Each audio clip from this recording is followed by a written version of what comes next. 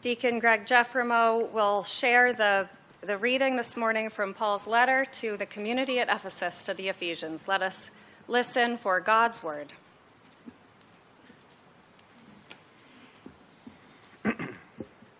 So then, putting away falsehood, let us all speak the truth to our neighbors, for we are members of one another.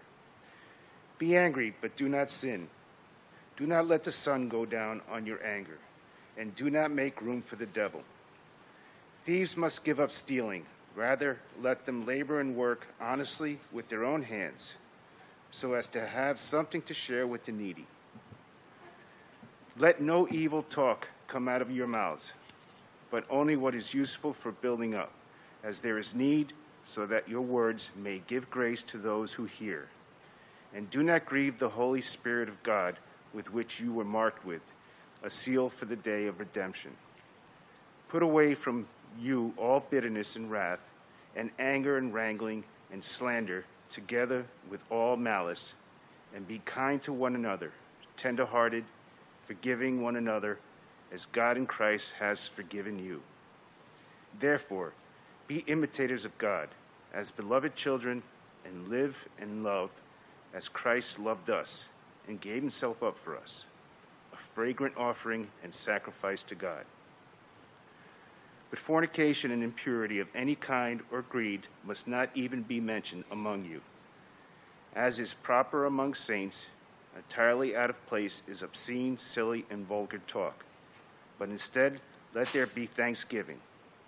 Be sure of this, that no fornicator or impure person or one who is greedy, that is, an idolater, has any inheritance in the kingdom of Christ and of God.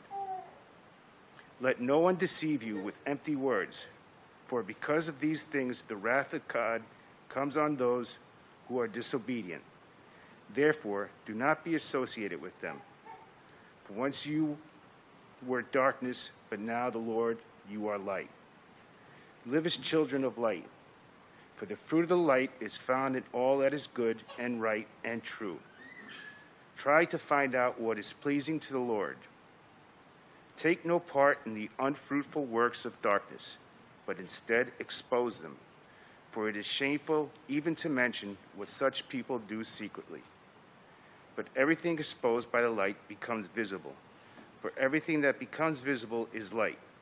Therefore it says, "Sleeper, awake, rise from the dead, and Christ will shine on you." Be careful then how you live, not as unwise people, but as wise, making the most of the time, as the days are evil. So do not be foolish, but understand what the will of the Lord is. Do not get drunk with wine, for that is debauchery, but be filled with the Spirit as you sing psalms and hymns and spiritual songs among yourselves, singing and making melody to the Lord in your hearts, giving thanks to God, the Father of all times, and for everything in the name of our Lord Jesus Christ. Amen.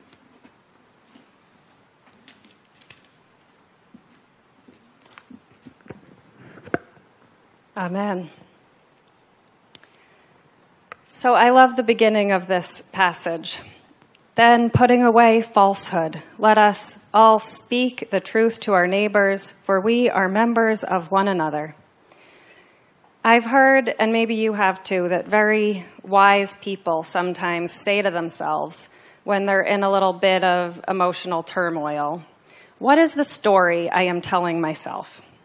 And this gives them a moment to sort of zoom out, step back, and think about the narrative that they are constructing and to check it for inaccuracies or falsehoods, and then sort of re-enter the situation, having reframed the narrative that they're living in. So putting away falsehood, he's saying, let's tell a true story here.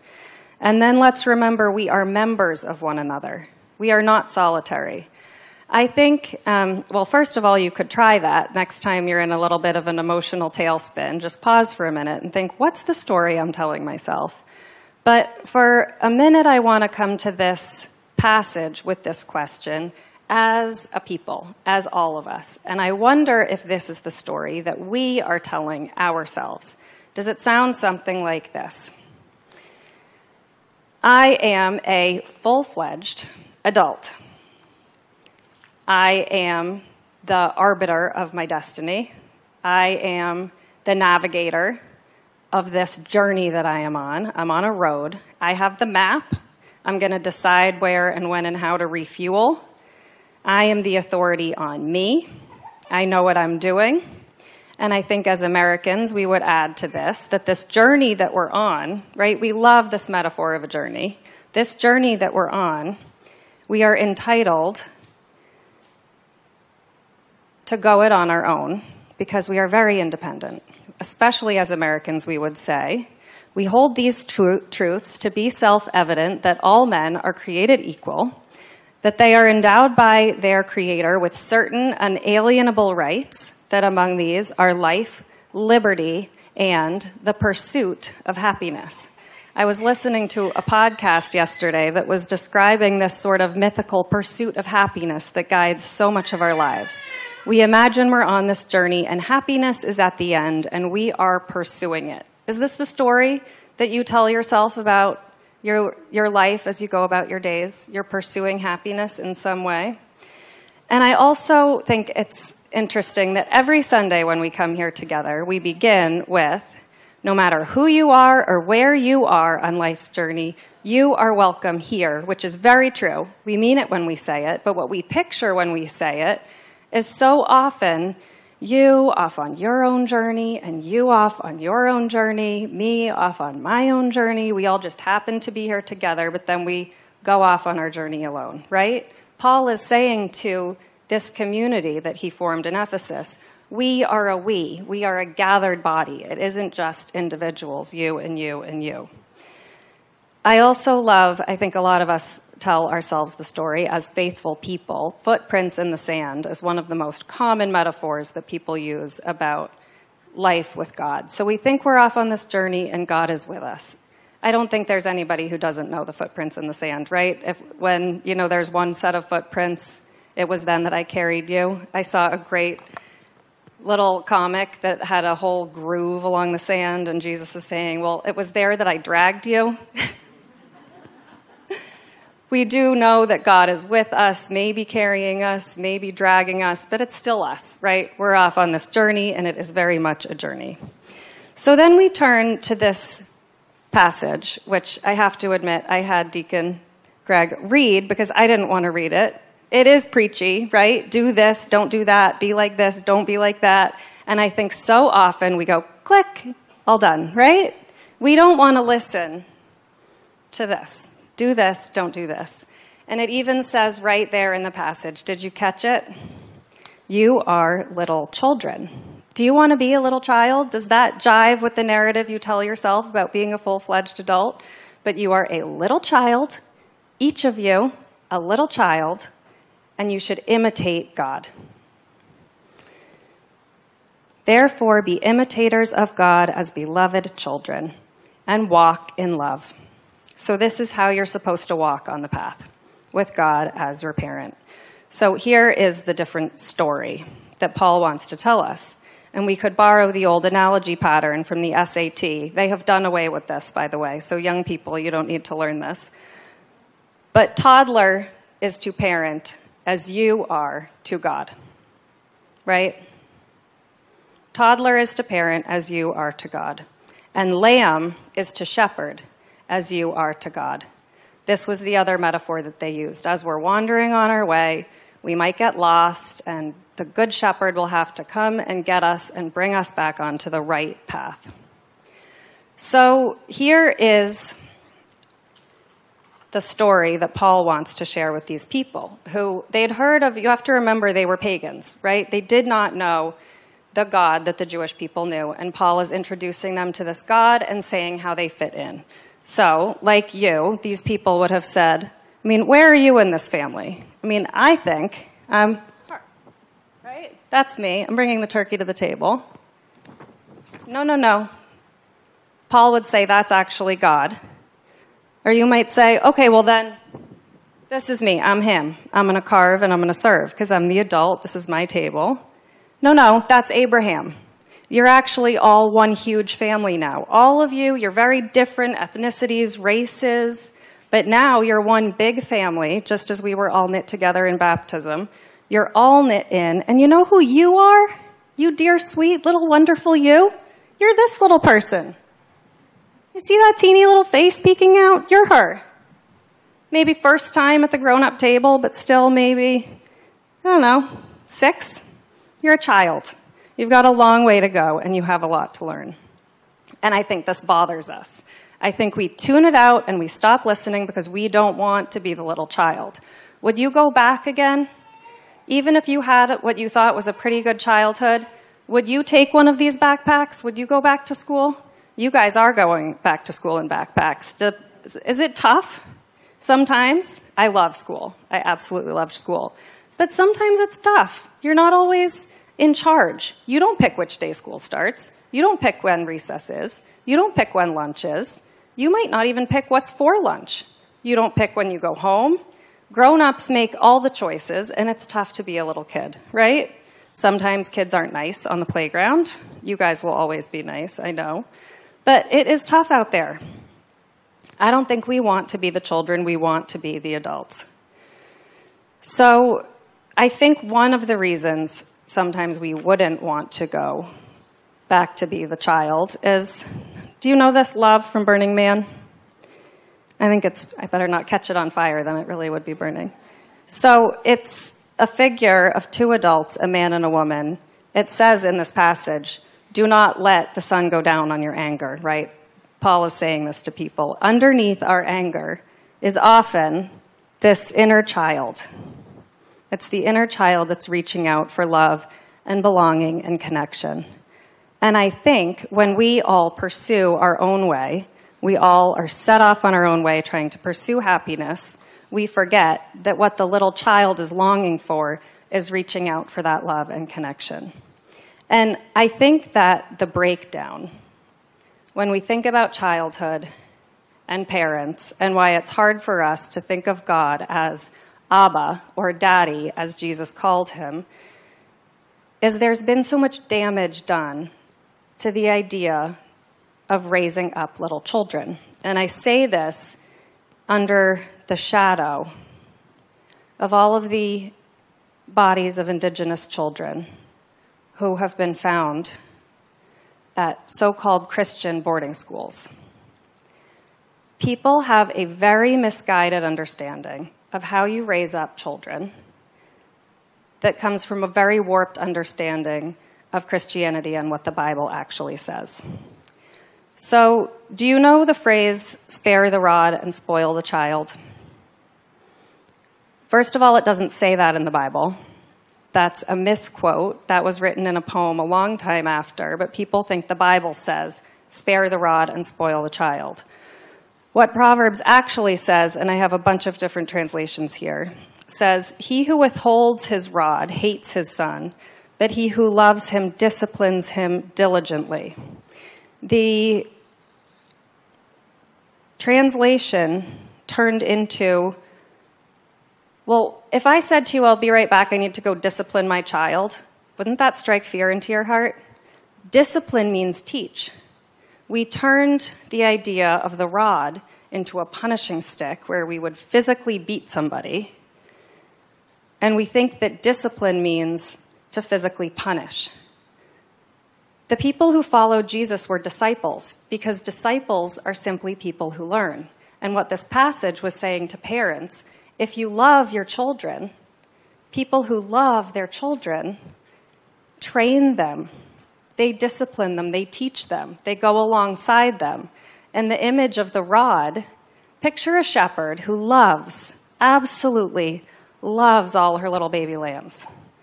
And little baby lambs wander away, right? They get lost. They see a little nice spot of clover and they want to go chase it into the meadow.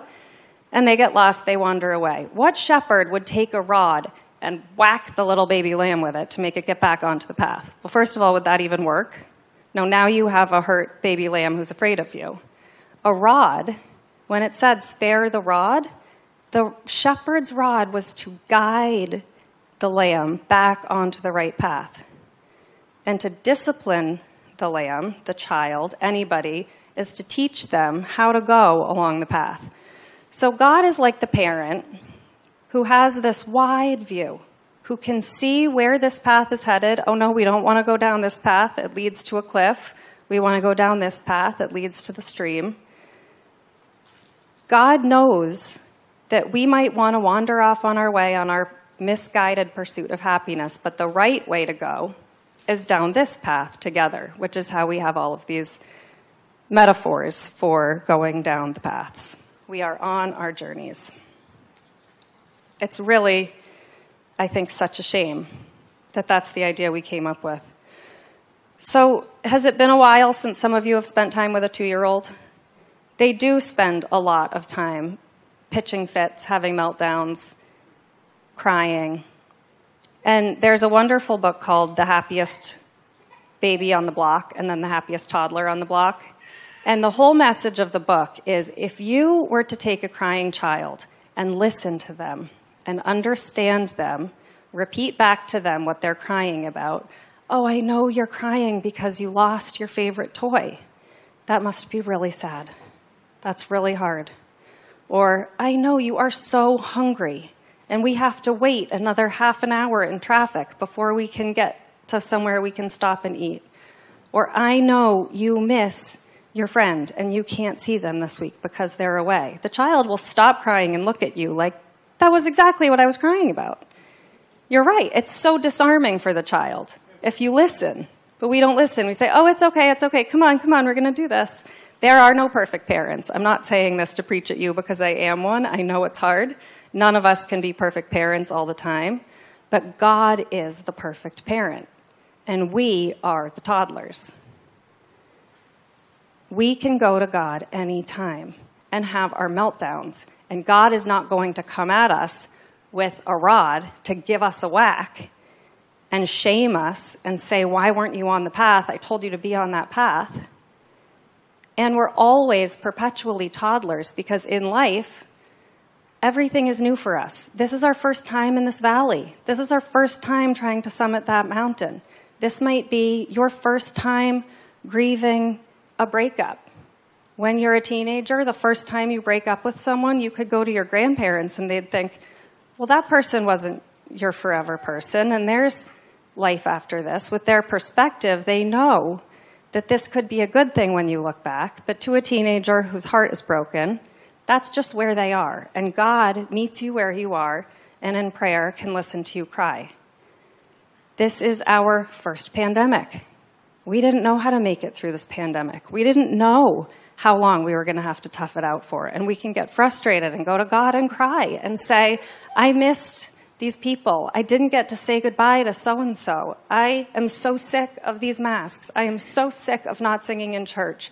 I am so sick of this. And God will listen to you as that perfect parent and understand you. No blame, no shame, no rod, just gentle discipline and correction that this is how we live. This is how we live together. So then be careful how you live, not as unwise people, but as wise, making the most of your time. Be filled with the Spirit. Give thanks to God the Father at all times and for everything in the name of Lord Jesus. The only trouble here when we come to this passage is in our warped idea of what it means to be a toddler, what it means to be trained, what it means to be guided along a path.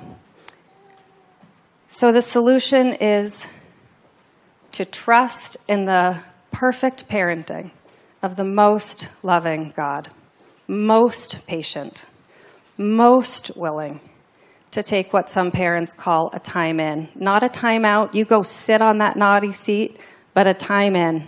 Come on, I'm going to hug you while you wrestle through this. Because what we're looking for is this longing and this connection. God sees us as this little one reaching out for love, and God will scoop us up in God's arms and hold us and hug us until we're ready to get back on the right path. God doesn't pile up the challenges. Parents don't make the challenges for their toddlers. They just help them through them, saying, I'm right here, I understand. And when you're done crying, to hold your hand, help you back up, remind you you are not alone, you are part of this flock, and to say, here we go. Let's try this good path together again. Thanks be to God.